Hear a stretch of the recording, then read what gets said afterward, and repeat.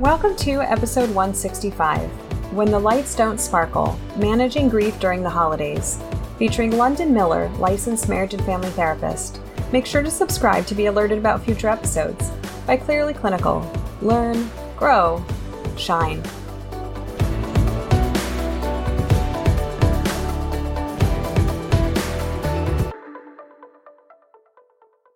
Hello to our listeners. My name is Beth Irias, and I am really excited to be spending this time with Dr. London Miller. I asked her to join us today to have a conversation not only about grief, but particularly grief during the holidays. And this is one of the things that she is really good at, and she specializes in working around grief. So I asked her to come here and share her knowledge with us. Thank you so much for joining us, Dr. Miller. Thank you so much, Beth, for having me. I'm super excited to dive in. Absolutely. So before we jump into this topic, why don't you tell our listeners a bit more about yourself and how you came to specialize in this particular work? Yeah, sure. I'm born and raised in Southern California. I've moved around quite a bit for my education. That took about 13 years. I would describe myself as a butterfly. I'm very adventurous. I love traveling and writing and reading. I love different cultures. So because I am curious, I think that translates into my work as a therapist. I think that helps my work as a therapist. And I've been doing this work for 8, going on 9 years now. I mainly, I started in community mental health with high-risk Medi-Cal clients, a lot of trauma, and I would say trauma, grief has been something that has really just caught my attention professionally. So right now I'm in private practice. I primarily work with adults now on a range of things: depression, anxiety, identity, grief, of course. So yeah, that's where I am now. I'm happy to be here. Thank you. This topic is meaningful for me. I know it's meaningful for a lot of folks. It's a hard thing for us to talk about. I think specifically grief during holidays or during other major life events that are supposed to be very joyful, very sparkly. When you are hurting, when you're feeling alone or separate, whatever it is, the juxtaposition is just so painful. And for any of our listeners who have been there themselves or who are watching it in their loved ones or in their clients, I see you and I feel you. And before we started recording, I was telling Dr. Miller that this topic is, it really hits home for me because a dear family member to me was diagnosed with a really severe condition right before Thanksgiving. And that every year now is that anniversary effect and how difficult and how painful that was, especially the first year that it was going on. But every year it comes back and I can feel it in my body. So thank you for coming and talking about this topic, because if it's happening in our hearts and souls, then it's happening in the hearts and souls of our clients, and we need to be equipped to help support folks. So on that note, why don't we dive in? What is your definition of grief? How do you define grief and loss? What checks the boxes of what that really means clinically? Great question. I mean, my mind immediately goes to like the clinical, like DSM version of grief. But if I were to sprinkle my personal experience on that, I would say it's, the experience of losing something that meant a lot to us, something that we were attached to. That can be a routine, it can be an object, it can be a place of work. And I think as we discuss it more commonly, we use grief to discuss people and our relationships with people. So it can also refer to a loss of a relationship or an important person in our life. That loss doesn't necessarily have to do with death. It could be the loss of a friendship, that friendship changed. Like I said, that routine just no longer is available to us. That highway no longer exists. I can't take that same way to work anymore. So I have to adjust and change what I'm doing. So yeah, it can involve death or just a change in life.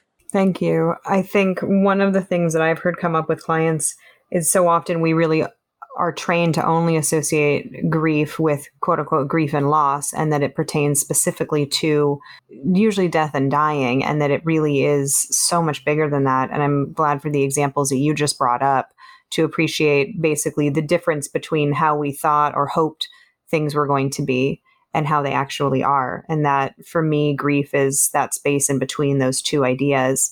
But I think a lot of this conversation, even with clients, is around psychoed of like, no, that's grief. Like what you're feeling is grief. You're grieving something. Right.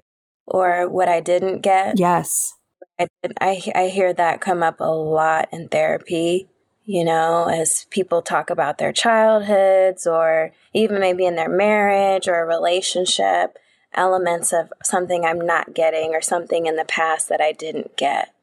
I think that's another important consideration, is that layer of what's missing and grieving what may have been. And then also that element sometimes of invisible grief that, an example that often comes up is like if someone is wanting to become pregnant, for example, and they're unable to, that's an invisible grief. It's an invisible loss that they may be coping with. And so too often, I think we as a society can oversimplify and say, well, grief is always about death and dying. And I think it's a lot more than that. And maybe one of the hindrances to us ever talking about it is because we've really kind of backed it into a corner where it is much bigger than just that category. Right. And that kind of highlights the different types of griefs.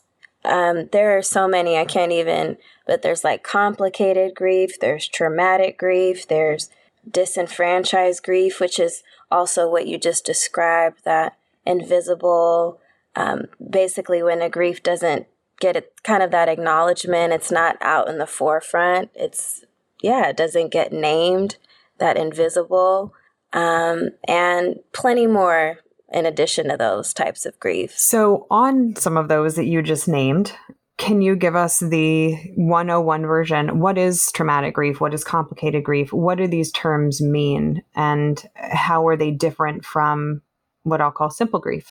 Wow, great questions. I would say in my clinical experience, traumatic grief, I think, is accompanied by like an element of like fear. Like when we think of trauma, we think of like fear or loss of control, sense of powerlessness, or, also maybe our character, I am bad, or I should have done something. It can be related to those different categories. So when I've seen grief that's traumatic, I've seen like a layer of like this fear, this I'm not safe, a loss of control. I feel really helpless, and that wound gets really stuck there. And this like, I'm helplessness. What am I going to do now? So when I see it accompanied by a sense of helplessness and powerlessness, which has a big fear emotion to it, that's when I kind of will name it more in the trauma side, when I see those trauma symptoms, if that makes sense. It does. And then, complicated, I think, is when the intensity does not decrease over time. It's like it still feels really fresh. It still feels really intense, like it just happened. And is part of that because it's not necessarily a resolving grief? So, and we'll get into this, but there are some kinds of grief out there that rear their head, so to speak, because of the continuing trauma around them. So a child that is ill, for example, the parents may find themselves in situations that their child's unable to participate in certain activities or certain social norms. And it's not just, this child has this illness, but that it has this unrelenting component that it keeps building and it keeps coming back. And these losses just keep kind of compounding. Absolutely. And I think that kind of ties into the factors that affect our grief and how we grieve. Like the number of losses can contribute to whether grief is simple or becomes more complicated or traumatic. Also, our attachment style, how particularly around separation. So depending on how separation was facilitated and handled by our parents when we were children, that is definitely going to impact how we experience grief today as adults. Also, if we have other emotional or physical illnesses, those things will impact how we grieve and our style of grief. So yeah, all of those things. But I've noticed when folks have experienced a lot of losses, or they have had maybe a lot of abandonment, or particularly just tough abandonment wounds, then that's when I've noticed the grief can become a little bit more complicated or traumatic. Yeah, because it's that compounding, like you said. And you had mentioned disenfranchised. Can you speak a little bit about that? Sure. I think in the case of like non-kin relationships, or relationships that are not socially acceptable, like, someone you're having an affair with, say a married man was married and then he has a girlfriend. That's grief that could maybe not get acknowledged or seen as real. Or if I have a close friend that I'm grieving, like that grief can become disenfranchised by an employer or by society at large, because, well, it wasn't your family member, so it doesn't mean as much. Oh, you can't have a baby, but tough luck. Like, we all deal with that. No, that's loss. But because it's not kind of like formed in these like, oh, well, they died, or, it was my husband or my wife, or that was my cousin, because it's kind of these unconventional relationships, that grief can become more disenfranchised. Thank you for that. I think that's a really important layer to think about is how does society view the grief and whether or not it's acceptable? Exactly. And exactly. For folks who are listening that are interested in more learning on grief, we have had some really interesting conversations, particularly with Jill Johnson Young, about grief. And one of the things that she talks about is often there's a sense, we were talking specifically about intimate partner loss, but there's this idea that there's like a timeline on grief. And so it's like, it's acceptable for you to be upset or hurting or discombobulated or whatever it is for a certain period of time. And then it's like, okay, well, and then we move on. Or are you moving on too quickly based on what society says you should do? And like these very real and often unstated rules about what's acceptable to grieve and how we're supposed to grieve that just exacerbates it and makes it more painful. Exactly. Yeah. Now understanding grief, not just as about death and dying, when you were viewing this clinically, knowing that there's much to be said just on grief alone, but adding this layer of particularly the holidays or significant life events, going to somebody's wedding and you're supposed to be happy, going to a baby shower and you're expected to be thrilled, whatever it is, and you're just not there. How do you see that play out clinically, and what do we need to keep in mind as providers about that juxtaposition?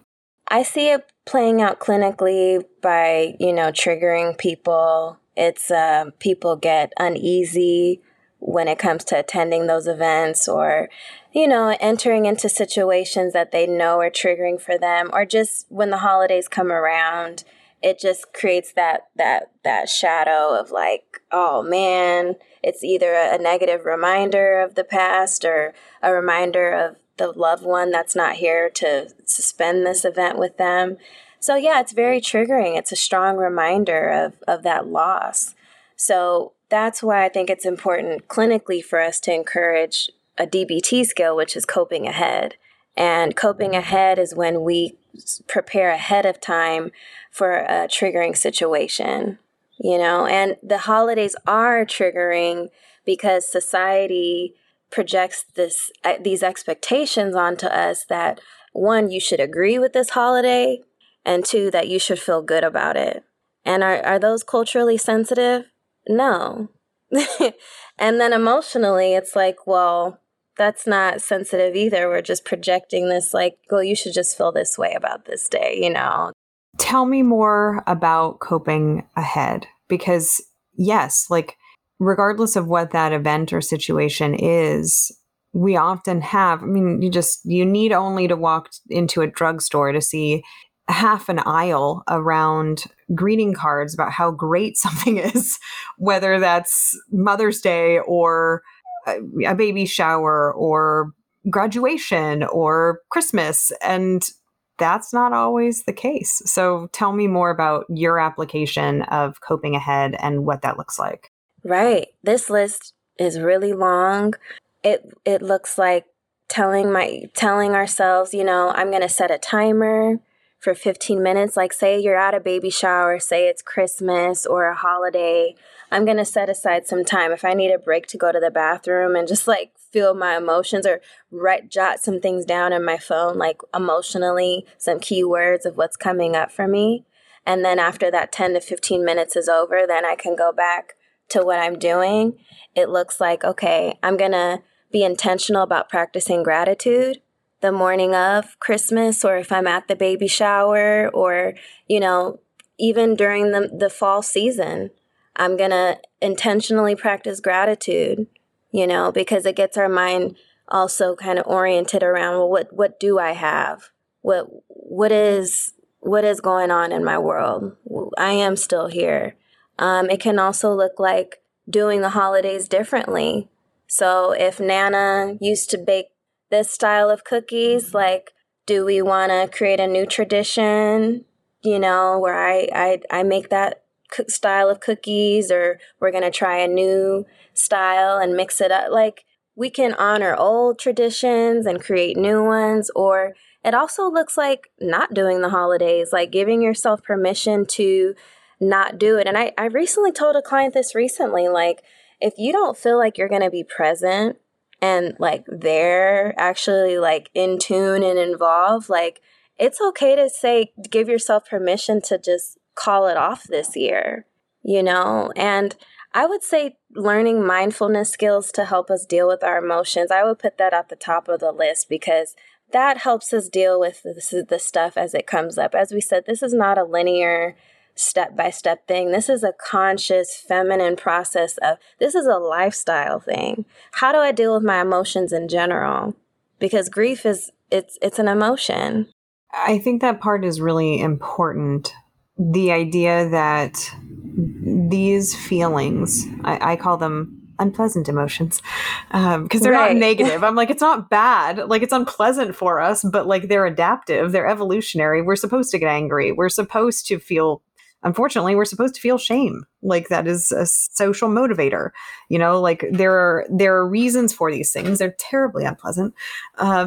But I think even just that idea of like, it's okay to grieve. Grieving is normal. Grieving is healthy.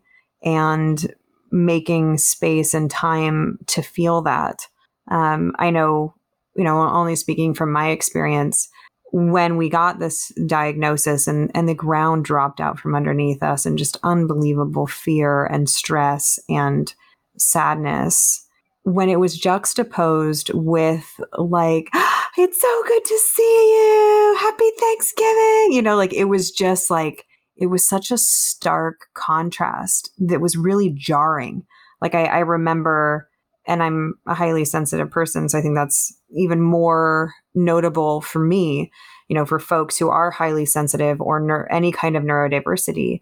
But this idea of just how much it almost emphasized my sense of disconnect, because there was this social expectation that I should be really full of gratitude, that I should be really grateful for whatever connection was in front of me, while I was privately crying myself to sleep. You know what I mean? Like, and it was like, well, I don't want to talk about the bad or scary thing because I feel some pressure to not, quote unquote, bring anybody down.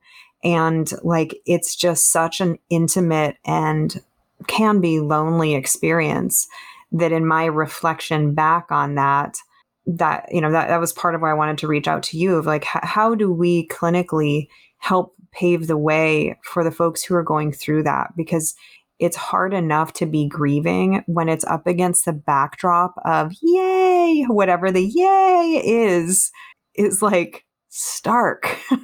I would say helping people, well, first, maybe giving some psychoeducation around like how society at one point, we were a little bit more connected to death than we are now. I think now we have this denial of death. Like back in the 1800s, it was the family's responsibility to prep the body. Like as grandma was dying, when she died, like the son would dig her grave. You know, it was aunt's job to inform the neighbors that, you know, come say your goodbyes. They would have the funeral services at the house, you know. So over time, we have more of this distance between us and death because now we have professionals and businesses that handle this process. So I think kind of sharing with folks that, you know, we were once more connected to grief. It was more normalized. So it is a human experience, and to kind of trust that grief is a part of healing, and then helping people identify those safe spaces for them to kind of just share what they do miss about their loved one. It may not be with their family, you know, it may be with some safe friends. Or I think grief groups are amazing because I think it normalizes and sort of humanizes the grief for us. And I think that's what a lot of clients need. So I think they need to know, like, it's okay and actually trust that emotion of grief, but find safe places where you can hold that emotion. I completely agree. And in my experience of grief and in my treatment of grief, seeing the importance of those safe places, identifying very clearly where those spaces are, and the possibility that you also might get it wrong. And so you might think somebody is going to be there, that they're going to be a safe space, and you say whatever the scary or sad thing is, and then it just hits the wall and it slides down the wall into the floor. And you go, that didn't go as planned. Of like, well, how do we recalibrate when we think that somebody can hold space for us and they can't? And the other piece too is that psychoed component that, you know, again, grief is much bigger than just death and loss. And also that you and I were talking before we started recording, there was a study that was released in 2021 talking about grief, and particularly in the landscape of like the holiday season. So we're looking at, you know, we'll say October through January. But when they looked at different regions in the United States, how are folks grieving, or how are they dealing with grief of others? Between 61 and 70% of respondents. So this is again spread across the country, but the vast majority of people said they don't know what to say or do when someone they care about is grieving. And even that knowledge, I think, is really helpful, because truly, most people you're going to encounter when you're grieving don't know what to say or do. And then the psychoed piece for me is to like kind of warn clients, hey, here's the stupid stuff that people might say. The at least, or God only gives us as much as you can handle, or whatever it is. In a better place. Yes, whatever the platitudes are of like, well, that path wasn't meant for you. Like, you know, whatever it is, because I think that psychoed is really important of like, yeah, here's the stupid stuff that might get said to you that people mean well, but they really don't know how to deal with this. And it's okay to close your ears like, and know that that person just simply can't hold space. I think that's a big element. It's just the normalization in the psychoed. For sure.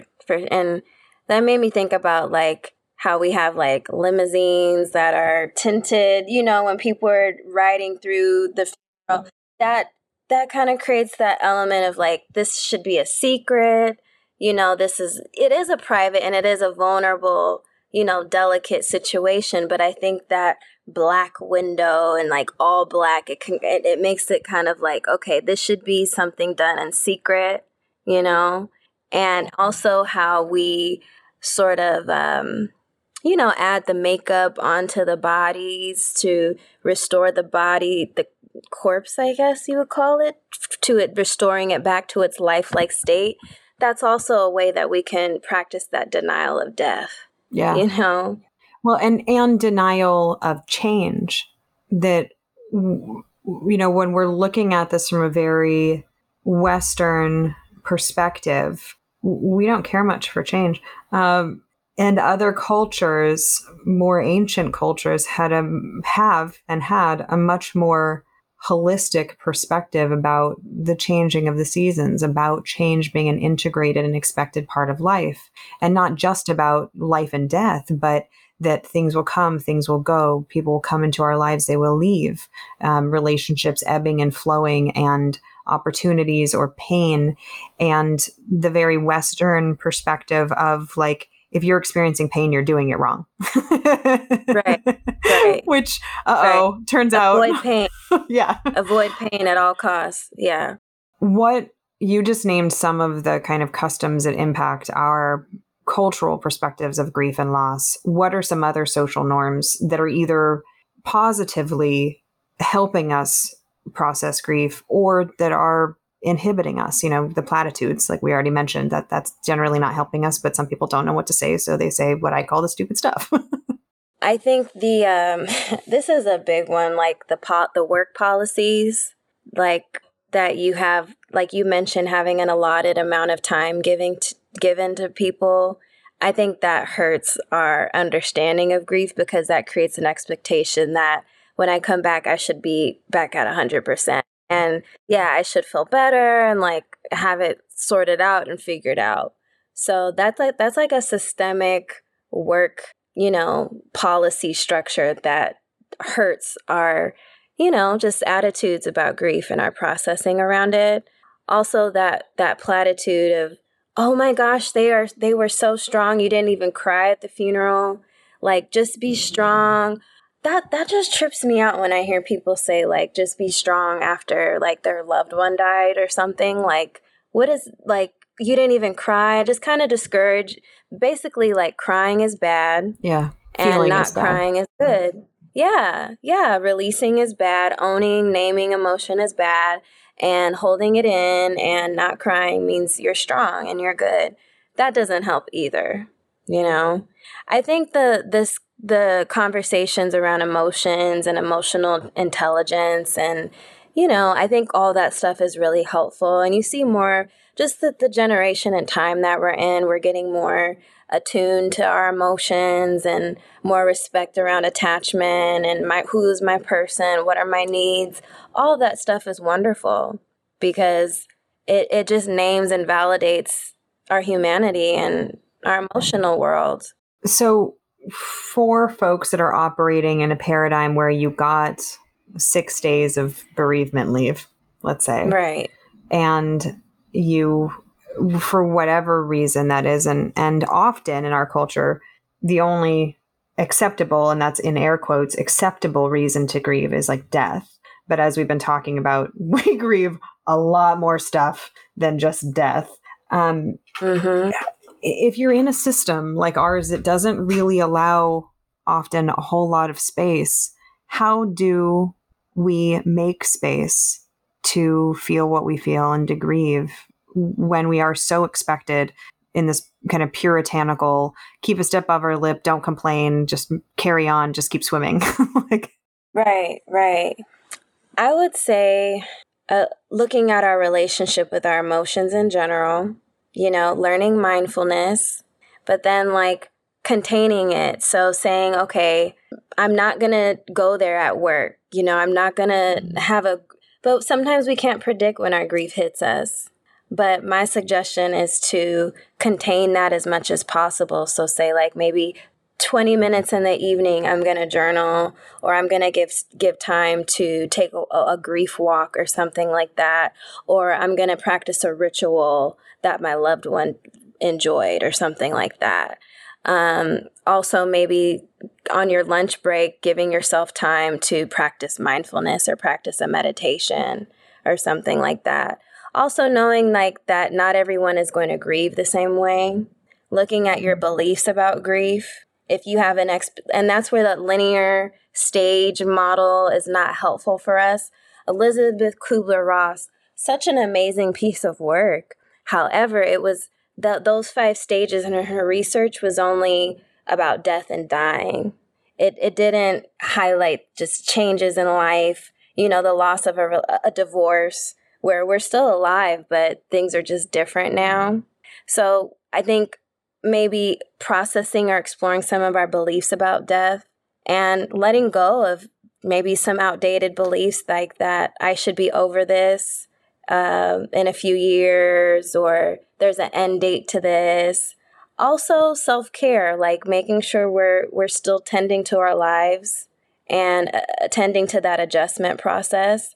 The Elizabeth Kubler-Ross is the most common approach to grief in the Western world, but there's also like the dual process model and the growing around grief model that are, I think, a little bit more process and lifestyle oriented. And they sort of acknowledge like, yeah, you have grief, but yeah, life's still going on. So how can I adjust to my new normal? So if I got 6 days of time off and then I got to go back to work, how can I adjust to my new life now while still holding space with this emotion? It's like a dual process going on. As we're having this conversation recording, we're in November of 2022, and we're still in a pandemic. People are still getting sick. People are still passing away. And as we talk about this now, there are hundreds of thousands of children in the United States who have lost a loved one due just to COVID or its complications. And I mean, at least for our lives, this is a time where grief has been front and center, and not just because of death and illness, but there's been so much political and social upheaval, so much suffering, so much pain, so much isolation, that it doesn't surprise me to hear and to read that Americans, so I was reading research from 2021 that at least at that point, 36% of Americans didn't even feel like celebrating the holidays last year. That's a big number. That's over a third of the people you interact with that you're like, happy holidays. They're like, yeah. Mm-hmm. And it's just this backdrop of grief that my joke has been, if technology isn't working, I'm like, well, it is 2022. I think all of us have kind of given up a little bit at this point, because everybody's been through so much. There's been so much grief. There's been so much suffering, so much isolation, and not just the death. How many jobs were lost, how many opportunities, how many people's housing changed, how many people had to move away because of opportunities that came or left. It's just so many changes. And then we roll into a season where we're, I think, expected to be happy. And it just feels really stark, that background. Like, I think there are times of prosperity, for different groups and different times in society. But when I talk to colleagues in other countries, this is not generally a time of happiness and prosperity in the world. No one's really doing well. Right. Yeah. Sounds like that collective grief is what you just described. One of the statistics that I was reading was that parents of children who are younger than 18, almost half of those parents who have younger children are saying that they don't feel like celebrating the holidays because of a sense of grief. And also in terms of ethnic and racial groups, Hispanic folks were the most likely of those interviewed to say that they didn't feel like celebrating the holidays due to grief and loss. And that's a whole socio-political conversation about what is that's happening in various cultures that's contributing to this. But I guess what I'm saying is, if you as a listener are not feeling it, turns out a lot of people around you aren't either. Mm-hmm. Yeah. It's and is that okay? Yeah. So you brought up a point, which was basically giving a client permission to just not go. How do you facilitate those conversations? What are the options? Because particularly around the holidays, for many of us, regardless of religion or spirituality or denomination, there's often some sense of obligation to show up with a casserole, to hang the Christmas lights, to get together and light the menorah, whatever it is. How do we carve out permission to imagine a holiday season that is different than what society has told us? Yeah. So I'm going back to my drawing board of cope ahead skills. I think it can look like maybe honoring both truths. Like, I'm not in this 100%. I'm not really feeling it this year. And then my family, we also have this tradition where we've done this every year. So that means doing like I'm going to do an hour at the house with the family, and then after that, I'm going to do my own thing. It means I'm not going to spend the whole time at the party. I'll just, pop in and connect and then go somewhere else. Or it can look like I'm going to volunteer, in addition to going to be with my family. That volunteer is like, just maybe being exposed to other people who can share that feeling with you or who don't have this year. Something about helping others does get our mind off of our own stuff. And I think there is a catharsis in being around other folks who may be hurting as well, like it's okay. They're here too. We don't all have to be happy on this day. Kind of going back to the statistics, like a lot of us aren't feeling it this year. And I think that's part of mindfulness is acceptance, because I think that's like, it feels like a very US thing where it's like, we want to be productive, happy, goal oriented, like just always on and like instead of like present with what is sometimes. So yeah, I think like doing half and half. It's been my experience with grief, and I've certainly had the conversation with clients too. You had mentioned crying. Our culture really, well, and certain subsets within our culture really value not crying. Yes. And if you cried, then you were weak or you were doing it wrong. And some folks also, I have people in my life that like it physically hurts when they cry. So even if they're grieving, they don't enjoy that. It's not cathartic for them. So I don't want to say like, hey, crying's the best thing ever. But also I think making space in that idea of coping ahead for now is a time I'm just going to let myself cry. Yeah, I'm going to go into that meeting and I'm going to keep it together, and that's okay. And maybe I need to look down for a minute because something comes up. And then afterwards, I'm going to let myself go in the bathroom. I'm going to cry for a while, and that's going to be okay. Because, as you said, we've all been trained in the Elizabeth Kubler-Ross model. And so we're talking about the denial, the anger, the bargaining, the depression, and then acceptance.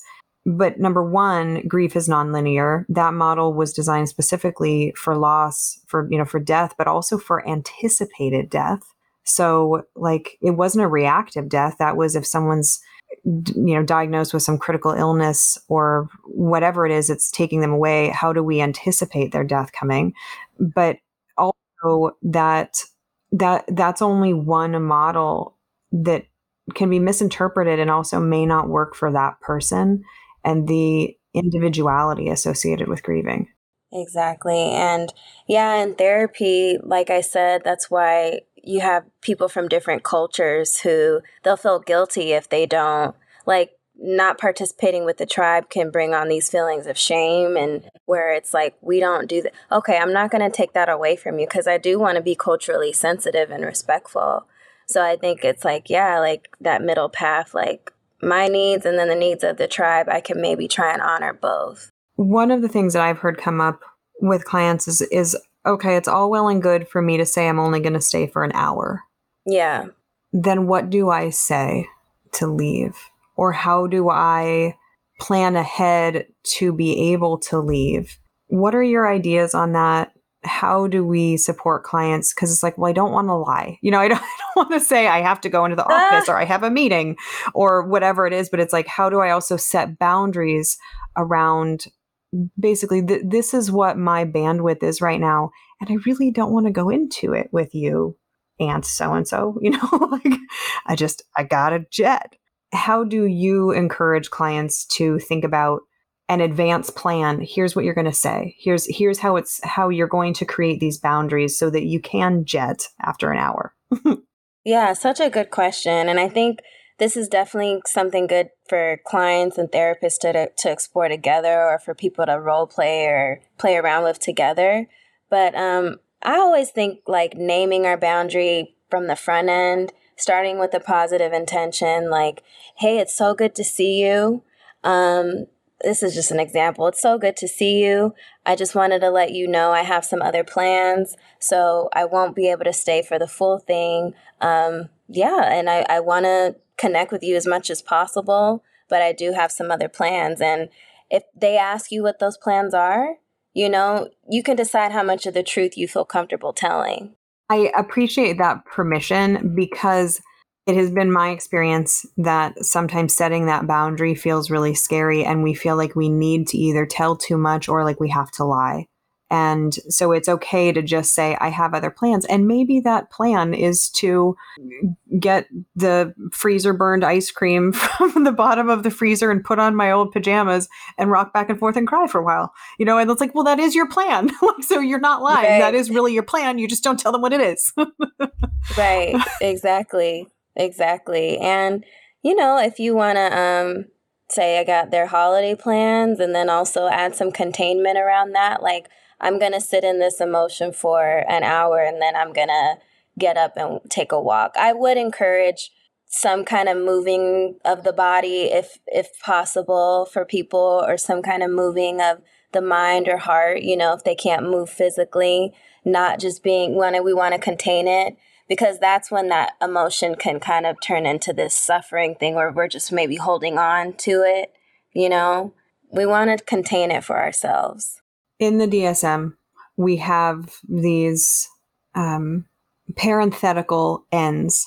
This, we're going to put a period around bereavement, quote unquote. We're going to put a definition around grief. And then there's this nebulous territory past that where it's like, is it an adjustment disorder, quote unquote? Is it grief? And knowing that as we're talking about this conversation about diagnosis, this is operating in a very Western system of pathology and insurance and medical management. So like obviously that huge caveat. How do you discern when you're looking at quote unquote grief or bereavement and when you're looking at depression with a side of grief and bereavement? I think I distinguish the grief when it's attached to like a loss or a threat of loss. That's when it's like, it feels like a grief thing. And then a depression thing feels a little bit more like overarching, like this just general sad, can be from childhood. I don't know what the root cause of it is, but it's not really tied to like a loss per se, or a threat of a loss or a change in my life, So that's kind of how I distinguish it. So it sounds like for you, it's less about this very defined timeline that the DSM would give us, which, if we're going to look at a diagnosis, there has to be some kind of parameters that we're using for that determination. So I'm not knocking that, but it is interesting from a diagnostic perspective of like, when is it this? When is it that? And as you brought up earlier too, there are some kinds of grief that they may have always been rolling in the background. And it was this particular holiday get together that you went, darn it, this was not how family was supposed to look. I got a bum deal. And so it wasn't because something happened. It was maybe something changed within you and you recognized like, hey, there was that movie or my friend's house or my neighbor. And that's how I thought my holidays were going to look. And then now I don't. And I come here and I feel empty. And like that these are all shades of grief, but also that sometimes fine line about what is depression.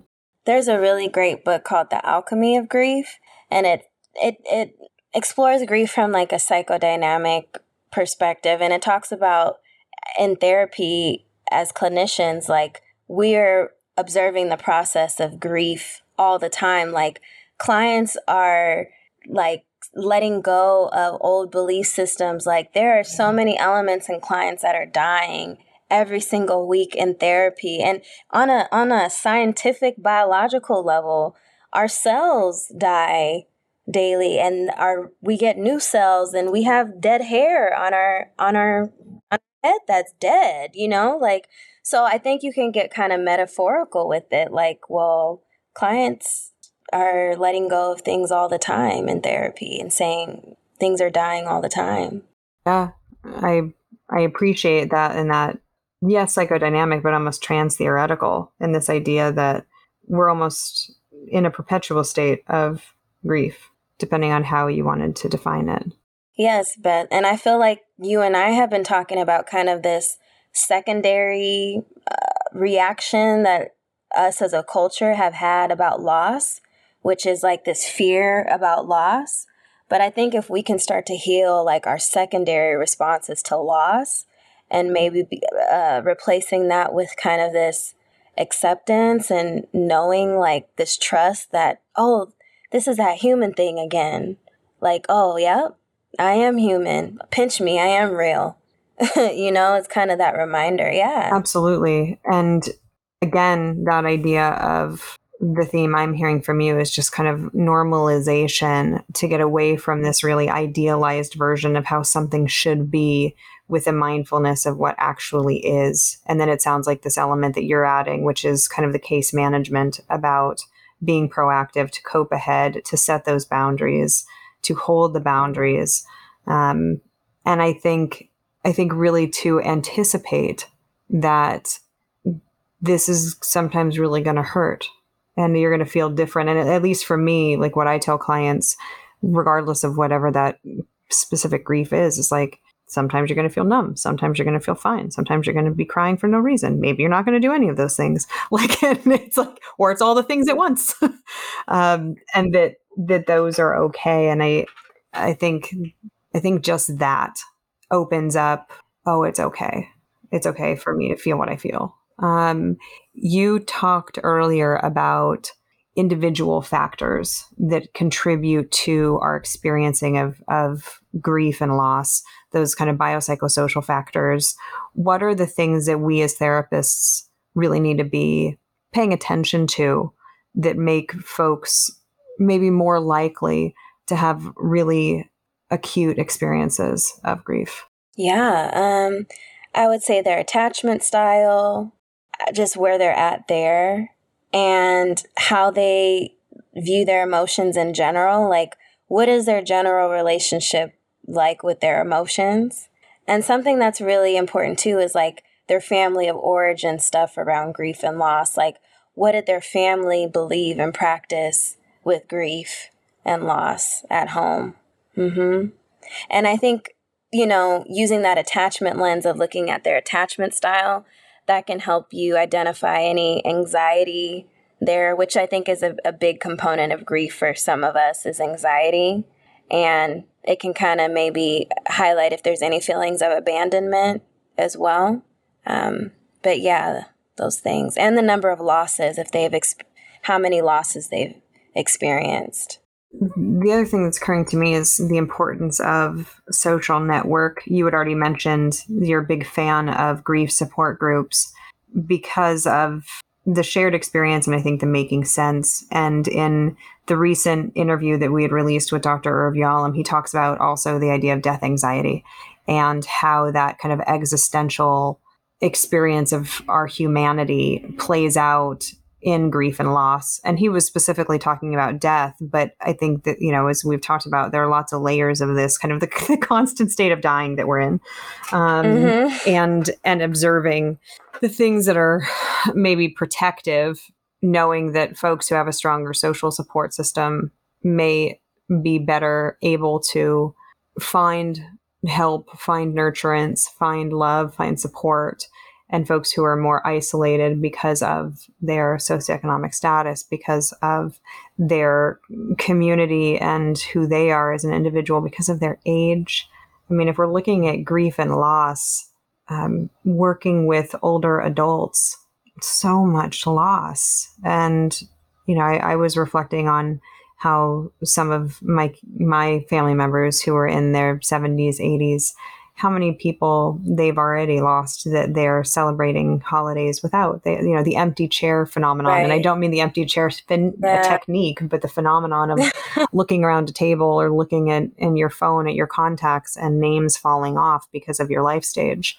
And that those factors are also contributing to how visceral this experience could be for somebody.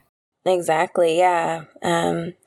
It can get very existential, and I think it's helpful for clinicians to sort of look at their beliefs about death, like kind of adjust that, like not hold themselves to this expectation that they need to help clients get to that final acceptance stage, and then they're wiping their hands clean of the client. Like, we did it. Right, like accepting that idea, like this is a process, this is a lifelong journey. And I'm here to help them, orient themselves to their emotions differently. And that includes their grief. And two other things that also impact how people will experience it is the type of loss and how prepared they were for it or not. Can you speak to that a little bit more in terms of an anticipated loss versus an unanticipated loss and how that affects our grieving process? Sure. I think when it's anticipated, it's more up close in our face. It's a little bit more personal and real, and I think our mind has more time to orient ourselves to sort of slowly adjusting to this person maybe being out of our lives physically. And then when it's sudden, just depending on where we're at in our lives, it can just be very disorienting to our routine. And then if someone doesn't have that relationship with their emotions that's in place, it can really set people off and throw people over. So yeah, absolutely. And then the type of loss, that's just a lot, depending on how, if someone kills themselves by suicide, takes their own life, or if it's that person chose that. So you have to kind of process, that acceptance around, wow, this person chose to do that, versus if it's a medical condition, okay, that was out of their control, that was out of their hands. So those things can add more nuance to how we process this.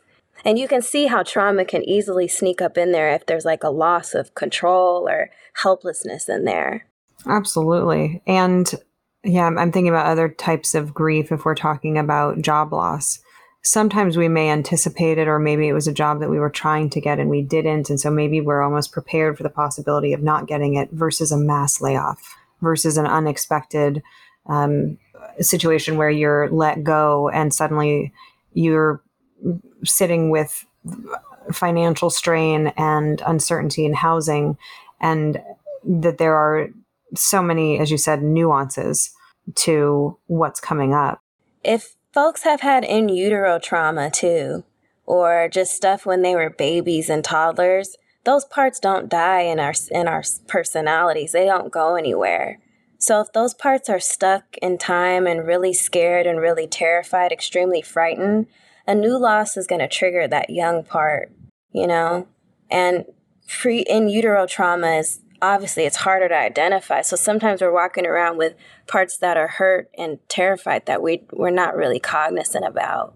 How do you talk? Ooh, I have a very specific question. How do you talk to clients about these concepts, like the nuances that you just talked about, particularly when they are deeply under the influence of don't talk, don't feel? I will therapeutically point out, I'm sensing you have a strong thinking part that protects you, possibly. What's it protecting you from? I'll be very therapeutic, very gentle. And I will also give psychoeducation. Society often does not want us to feel pain. Have you noticed that? I'll talk about society, and then I'll say, you know what, in here, that's not my rule in here. I need us to feel, your feelings are allowed in here, and kind of, I'll go the society route, psychoeducation. I'm thinking back to what you had said earlier about the idea of disenfranchised grief. And one of the other things that came up for me in thinking about that word is like, for the folks who simply feel disenfranchised in a system, as we talked about, there's been so much upheaval and so much pain, often that's been there for a long time, for generations. And then now we see very clear examples of it. And, we have whole groups of people in our culture and our society that have had about enough. Thank you very much. And so then there's this whole, so they are disenfranchised, but in a different way than what you were referring to, but that's also a valid grief. I think there are certain holidays that can be really emotional. 4th of July, Juneteenth, yes. quote unquote Columbus Day, Indigenous Peoples Day.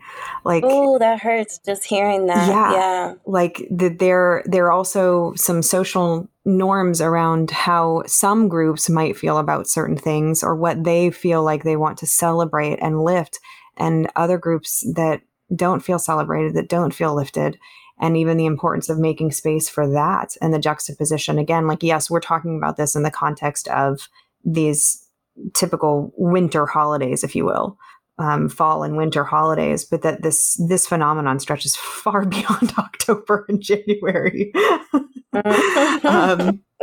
and that there is really community grief as I'm thinking about it, whether that's direct, literal community with the people right next to you, or a community of people, a population of people that can see the pain and the loss and the fear, the suffering that's in the eyes of another group of people. Oof, oof. Dr. Miller, it's a lot. So I'm going to take my own deep breath because it really is a lot. You had recommended the book, The Alchemy of Grief, and kind of the normalization of grief as a human experience.